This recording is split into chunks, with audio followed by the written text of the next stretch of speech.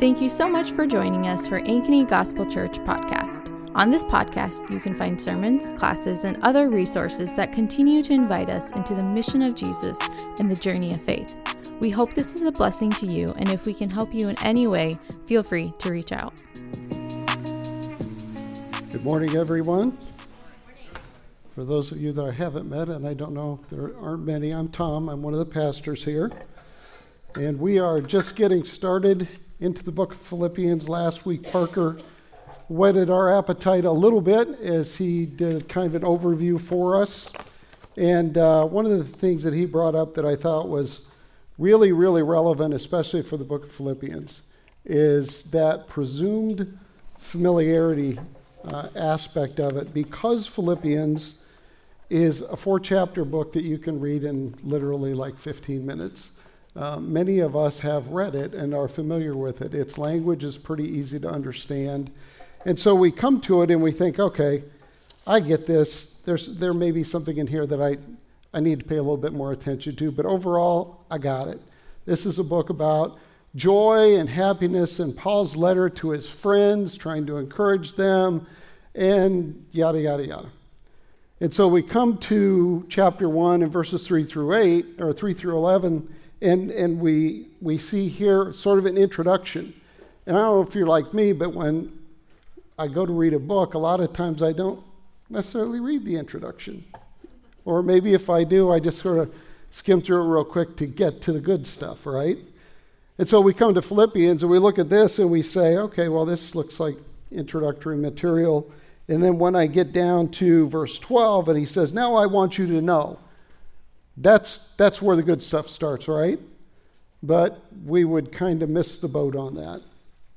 And what we need to do is slow down and look at this passage, because what Paul is doing here is setting the foundation for what he is going to cover in the rest of the book.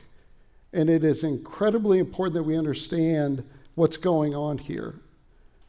We could look at this and we could say, this is just Paul's love letter to his friends. I mean, you just look at the words. It says in verse 3, I give thanks to God. Verse 4, he says, I'm praying with joy for you. Down in verse 7, he says, I have you in my heart. Verse 8, I deeply miss all of you with the affection of Christ. And in verse 9, he says, I pray that your love will continue to grow. It's got that really sappy language to it, doesn't it? That makes you think that, I want to go watch a Hallmark movie after church. Well, not all of us, but. And so we get caught up in the words. We think, oh, well, that must be what he's talking about, is his friendship with these people and his relationship with them. And if we just do a word study of all of those words, then we miss the point. What if I was to say to you this morning that isn't the point of Philippians? Well, you can go out and buy hundreds of devotionals that'll tell you that it is, right? Philippians is all about joy. Philippians is all about friendship. Philippians is all about relationships. All of those things.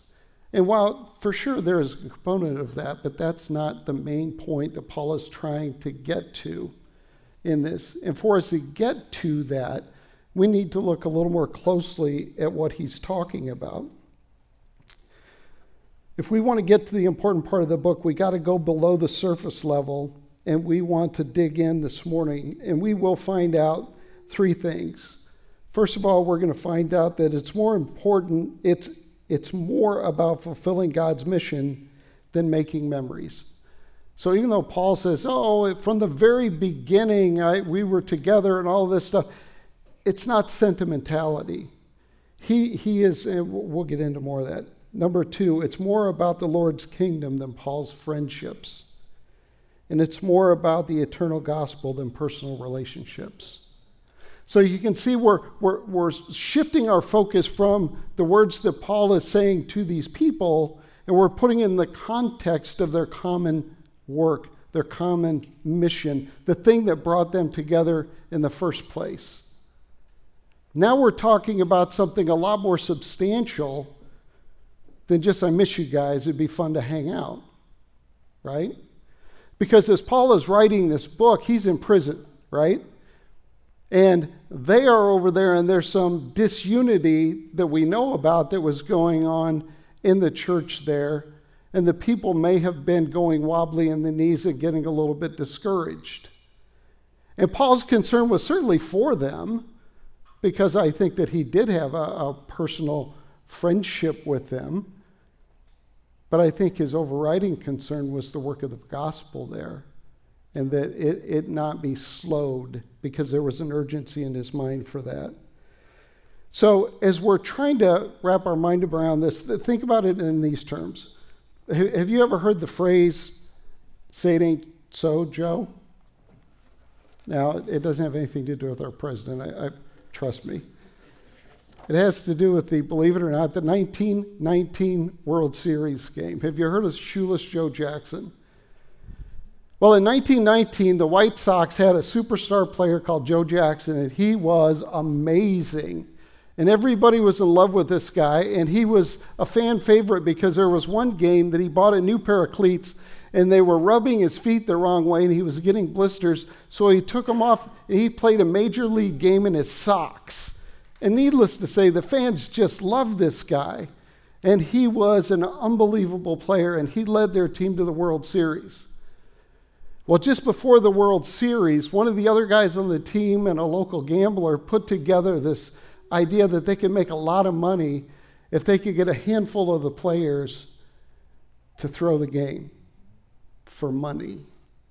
And some of the guys took them up on it, and they were in on it. And there was some controversy on whether or not Joe was involved in that. Money was delivered to him, but he had denied that he was ever a part of that or anything. But needless to say, they went on to lose the game. And so he went from being the hero to being at best suspect and at worst a traitor to the team. Just like that. That was the foundation of that relationship with the fans and the players. It wasn't so much the personal relationship, it was the relationship for the mission of the team. They were all about the mission of the team. That's why they had the relationship in the first place, right? That's what Paul is getting to here with these believers in Philippi. It's like, yes, I like you, I love you, I care about you and all this stuff, but remember why we're friends in the first place. It's because we are advancing the gospel. Remember what God did. Remember that he came into your area, and Lydia, he saved your soul. Remember the girl who was demon-possessed, how that he saved her. He opened her eyes and he saved her. Philippian jailer, remember what it was like when you were sitting there and the earthquake happened and you looked and all the gates were open and you thought you were a dead man, so much that you were going to take your own life. And God saved you. God started this work in the very beginning. That was God. That was not me. That was not my eloquence. That was not you. That was not any of us. This was God that did this from the beginning. This is his work. Amen. And he is going to continue it.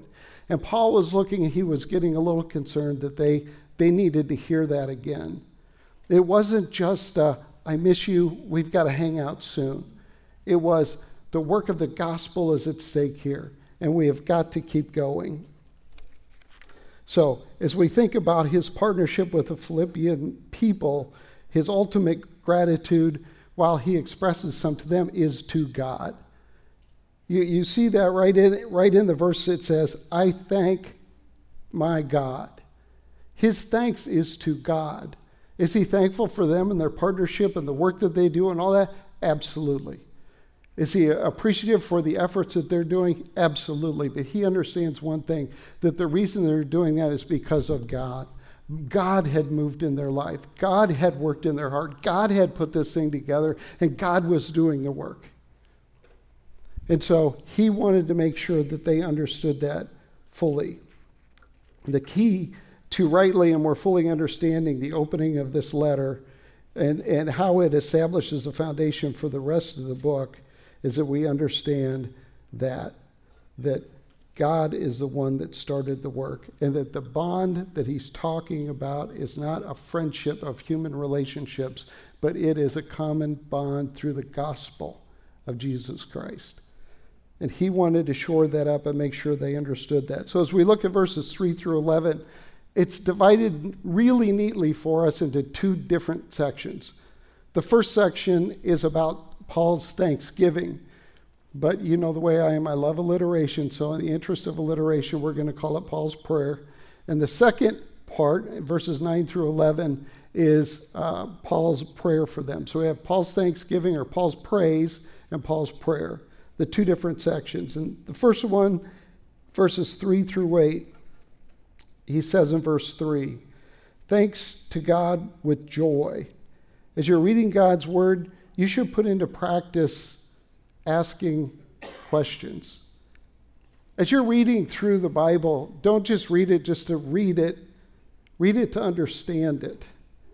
And so as we look at verse 3, he says, "I give thanks to my God for every remembrance of you, always praying with joy for you all in my every prayer." The first question should be, why? Why was he thankful to God for these people? What was it that he was thankful for? We should always be asking questions as we read God's word and not assuming that that's probably what that means. Slow down and take some time, ask some questions, and seek to understand why it is that that was said. You know, if I were to walk up to you this morning, I would say, "I'm so thankful for you. Every time I think of you, I just have joy that wells up in my heart. I'm just so thankful for you." First thing you'd probably just step back, but then you would say, why? You would want to know why, right? It's the same thing with God's word. We should seek to understand why, and don't rush through it. So the why is answered in the verses to follow, okay? Starting at verse 5. In verse 5 it says, "Because of your partnership in the gospel from the first day until now." So here is why he is so thankful for them. Because of their partnership in the work of the gospel. God has provided partners for him, and God will complete the work. So remember, Paul had everything in life. He had everything this life had to offer. He had family, he had wealth, he had position. He was a Pharisee of Pharisees. He had respect. He had everything that you could ever want. And then God stepped into his life and saved him in a dramatic way. Radically changed the trajectory of his life. It cost him relationally everything with his family. And so here is Paul, this guy that gave up everything, and he's itinerantly going around the world preaching the gospel, and people are looking at him like, I don't know what to think about this guy. And in the meantime, he's getting beaten and shipwrecked and thrown in jail. And the one thing that he cares about is the gospel. The one thing that drives him through all of this is the gospel. And so when he sees that God is doing a work in the lives of other people, and they're coming alongside of him for the work of the gospel, he's thankful. Because he knows he's one man, and he's limited in the amount of impact that he can have in the world for the gospel. And so for every person that God brings alongside of him, that's a force multiplier for the gospel, right?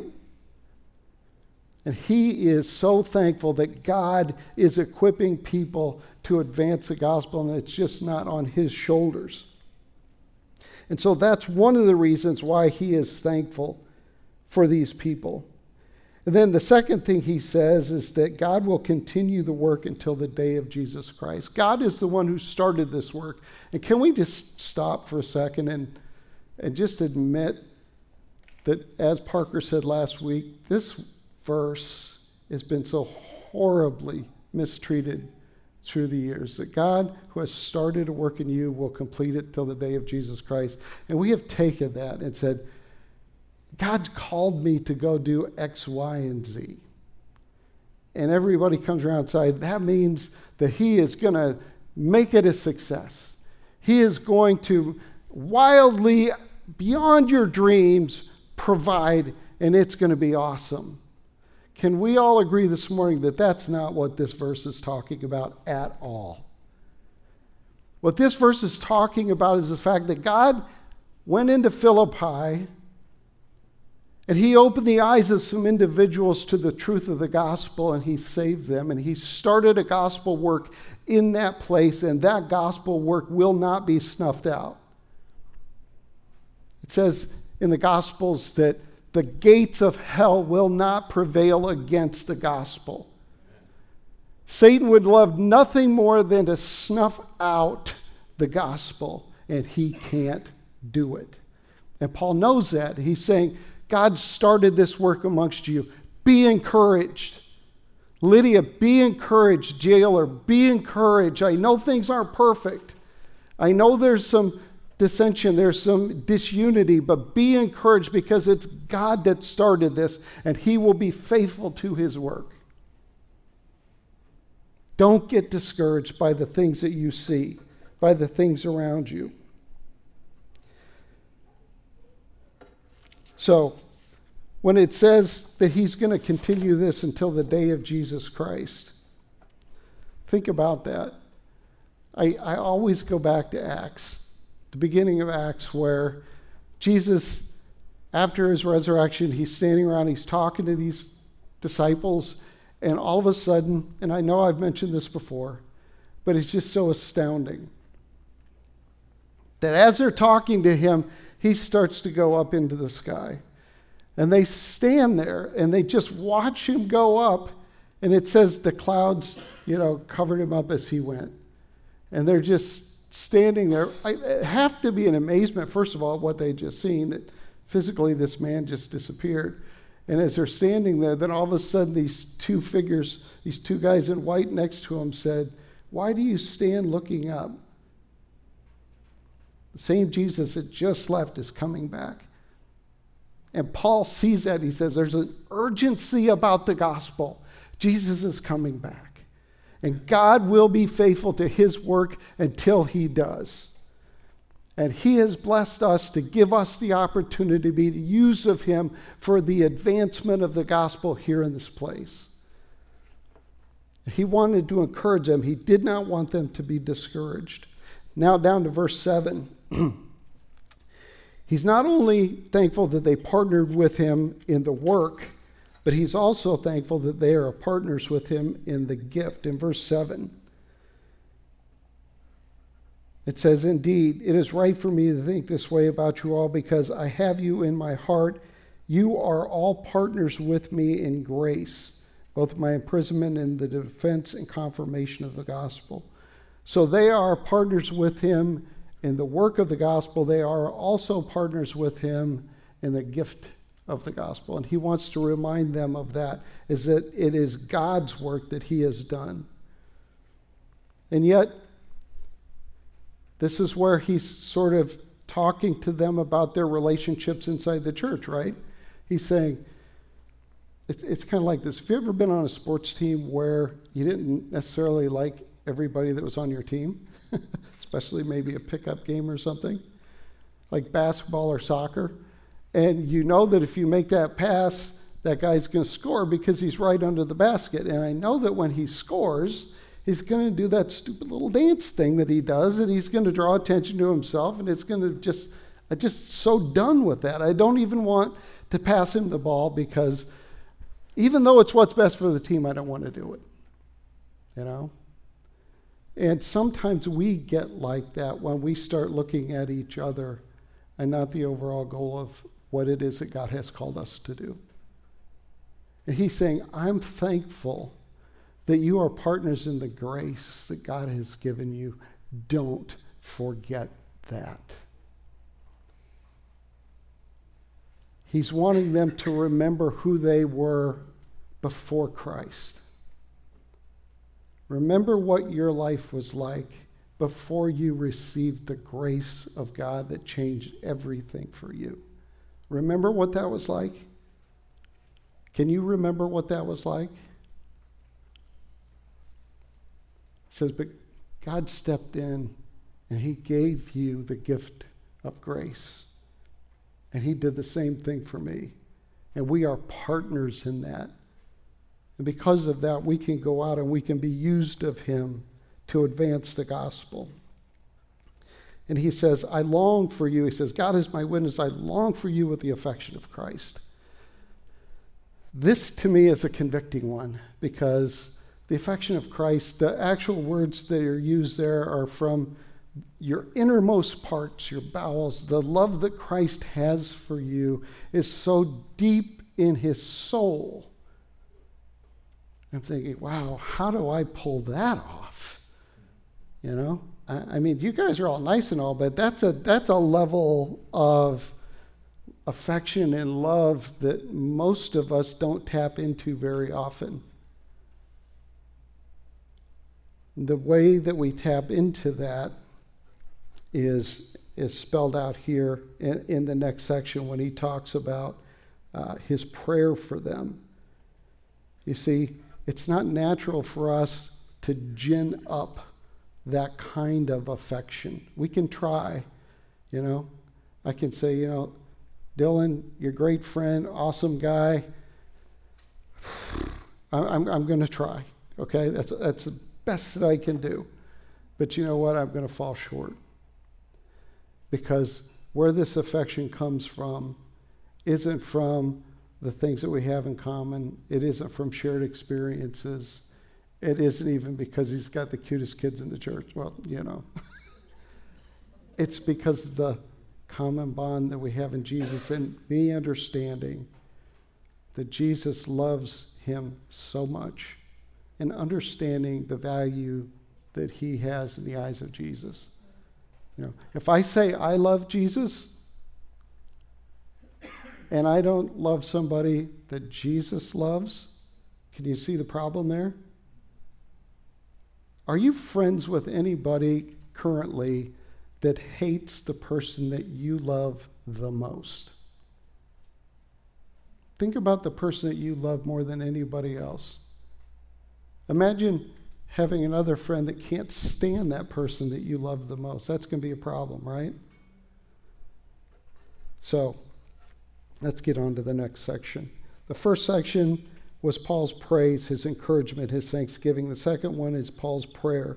This is in verses 9 through 11, and we're going to go quickly through that. In verse 9, he says, and I pray this, that your love will keep on growing in knowledge and in every kind of discernment. So the first thing that he prays for, the overarching thing that he prays for, is their love will keep on growing. That is the first and the most important thing. And this love is the agape. You've probably heard of the different kinds of love. The storge, which is like family love, the friendly love, the eros love, the romantic love. Well, this is the agape, the supreme love, the most powerful love that there is the agape love. And he is praying that their love will keep on growing and abounding even more and more.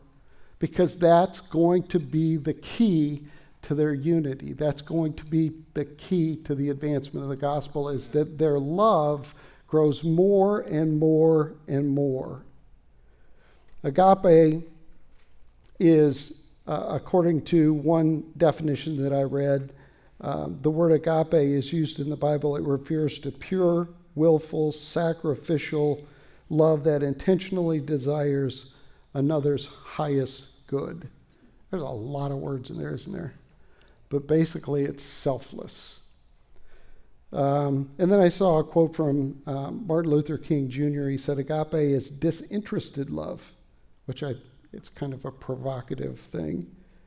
He says, agape does not begin by discriminating between worthy and unworthy people or any qualities people possess. It begins by loving others for their sakes. Therefore, agape makes no distinction between friend and enemy. It is directed toward both. Agape love is the overflowing love of God the Father. And it is without discrimination. It is without merit. We can't deserve God's love. It is shared with us freely. And that is what Paul is saying. That's the love that you have to be growing in more and more and more and more. How do you do this? Well, there are two areas that he wants them to grow in. Number one is in knowledge. He says, I want your love to keep on growing, number one, in knowledge. Now, the problem with knowledge is a lot of times when we grow in information, knowledge, what does that generally tend to do? If you're in a room and you know more information about a topic than somebody else, it tends to puff us up, right? And we think, oh, I'm smarter than everybody in the room. I know more about this topic. That's not what it's talking about. It's talking about the fact that he wanted them to know God more, as revealed through God's word. What does the Bible say about God and how awesome and how great he is? The more that I understand God and how he thinks and how he works and his holiness and his power, the more that I know him, the closer I am going to want to be with him. And so not only are we supposed to grow in knowledge, but we're also supposed to grow with all perception and understanding. He says, in every kind of discernment. Discernment is being able to take knowledge and use it. Use it in your life, use it for the effect of others, but to know what to do with the knowledge. It doesn't do any good if I memorize every word in the Bible and I don't have any understanding of any of it. It's useless. And Paul says, I want you to know God, and I want you to know God so that you'll be able to discern what is the superior thing. There are four things that discernment will give us. The first thing is that we'll be able to approve the superior thing. Number two, so that we may be pure. Number three, so that we may be blameless. And then lastly, so that we will be filled with the fruit of righteousness that comes through Jesus Christ. If we are able to grow in our love by growing in knowledge and by studying and understanding and being able to discern, we will be able to be transformed by God's word. You know, we are being formed every day. You know that, right? You are being formed every day. It's by what? Romans says, don't be transformed by the world. So we are either being transformed by the world or we are being transformed by God. We want to be transformed by God's word so that we may be pure, so that we can have a pure understanding, that we can be pure in our thoughts and in our motives, and that we can be blameless in our actions towards others, that we can rightly understand God's will and we can live it out in our lives, and we can be filled with the fruit of righteousness. Galatians chapter 5, you should read it sometime. It talks about the fruit of the Spirit. Love, joy, peace, patience, goodness, kindness, gentleness. All of those things are the fruit that is born out of a life that is filled with the Spirit of God, the holiness of God. This is Paul's desire for the Philippians, that they experience this as brothers in Christ, as sisters in Christ, and that they can encourage one another. And when we get to chapter 4, we're going to see two ladies called out, Euodia and Syntyche, about the disunity that they have. And so we see that his concern is right, and it's always at our doorstep. Whether it's in your personal life, your work life, your church life, whatever, disunity is always at our doorstep. So how do we fight against it? How do we fight against this scourge of disunity? We need to realize that we have more in common with fellow believers, people who are partners in the work of the gospel and people who are partners in the gift of grace. We have more in common with those people than we do all the other people in our life. Now, there's a reason why we don't have family reunions every day of the week, you know? They're family, but we're not that close, all right? And there are reasons why, people grow up and they leave home. love mom and dad, but I can't stay there my whole life. Those bonds, as strong as they are not as strong as the bond that we have in Jesus Christ and his gospel. And that's what Paul was wanting them to hear and know, that they have a bond together. Yeah, they may disagree on some things or whatever, but their bond is strong in the gospel and their work is urgent and they need to be about it. Can you see it's much more than just, hey, I miss you guys, I want to come hang out sometime. There is an urgency that Paul felt about what was going on. So, the ability to have and maintain the true strong bond that produces unity is grounded in our agape love of the gospel. If we want to have and enjoy a strong bond of unity as believers in Christ, and by that I mean in our homes, in our church, in our city, with other believers in our city and around the world, if we have any hope of doing that, it has to be grounded in our commitment, conviction, and dedication to the gospel of Christ. And then lastly, what can we do this week to grow in our agape love for the gospel more and more? You think, well, what does that even mean? This is what that means. Agape love is a love of action. It is a love of intentionality. It's a love that takes some effort on our part to go out and to learn more about God, to know more about God, to be transparent with God, to reveal our sins to God and ask for his forgiveness, and ask him to make us pure in his sight so that we can be used for the advancement of the gospel, and to do the things that Paul was encouraging the Philippians to do, because it's important. And brothers and sisters, this morning the gospel is urgent. We sit here 2,000 years after Christ is gone and we think it's been a long time, it'll be a long time, we've got all the time in the world, and none of us knows if we're going to make it home after church. The gospel is urgent, and you have a role and a part in it.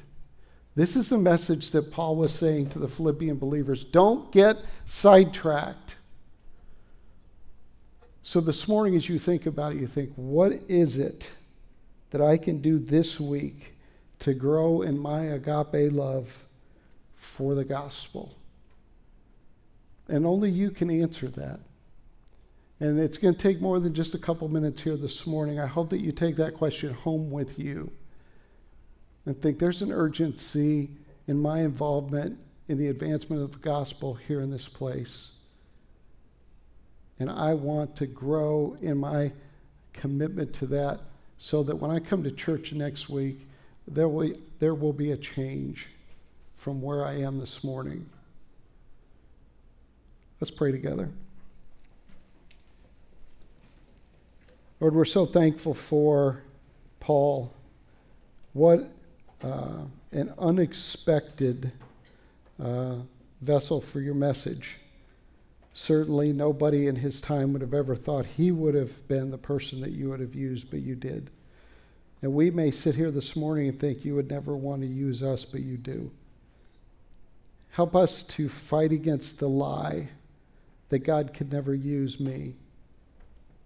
Lord, you used the people in Philippi, you used Paul, and you can use us, and you want to. May our love, our agape love for you and for your gospel, continue to grow more and more. May you give us knowledge and discernment that we can live lives that you can use to advance the kingdom, your kingdom. We're so humbled to consider what you have done this morning. We're so thankful. And I just pray that your word would go out and do a mighty work in this city this week. Pray in Jesus' name. Amen. Thanks again for listening, and we pray this was a blessing to you. If you have any questions or comments about what you heard, our email is info@ankenygospel.com, or you can find us on social media @AnkenyGospel.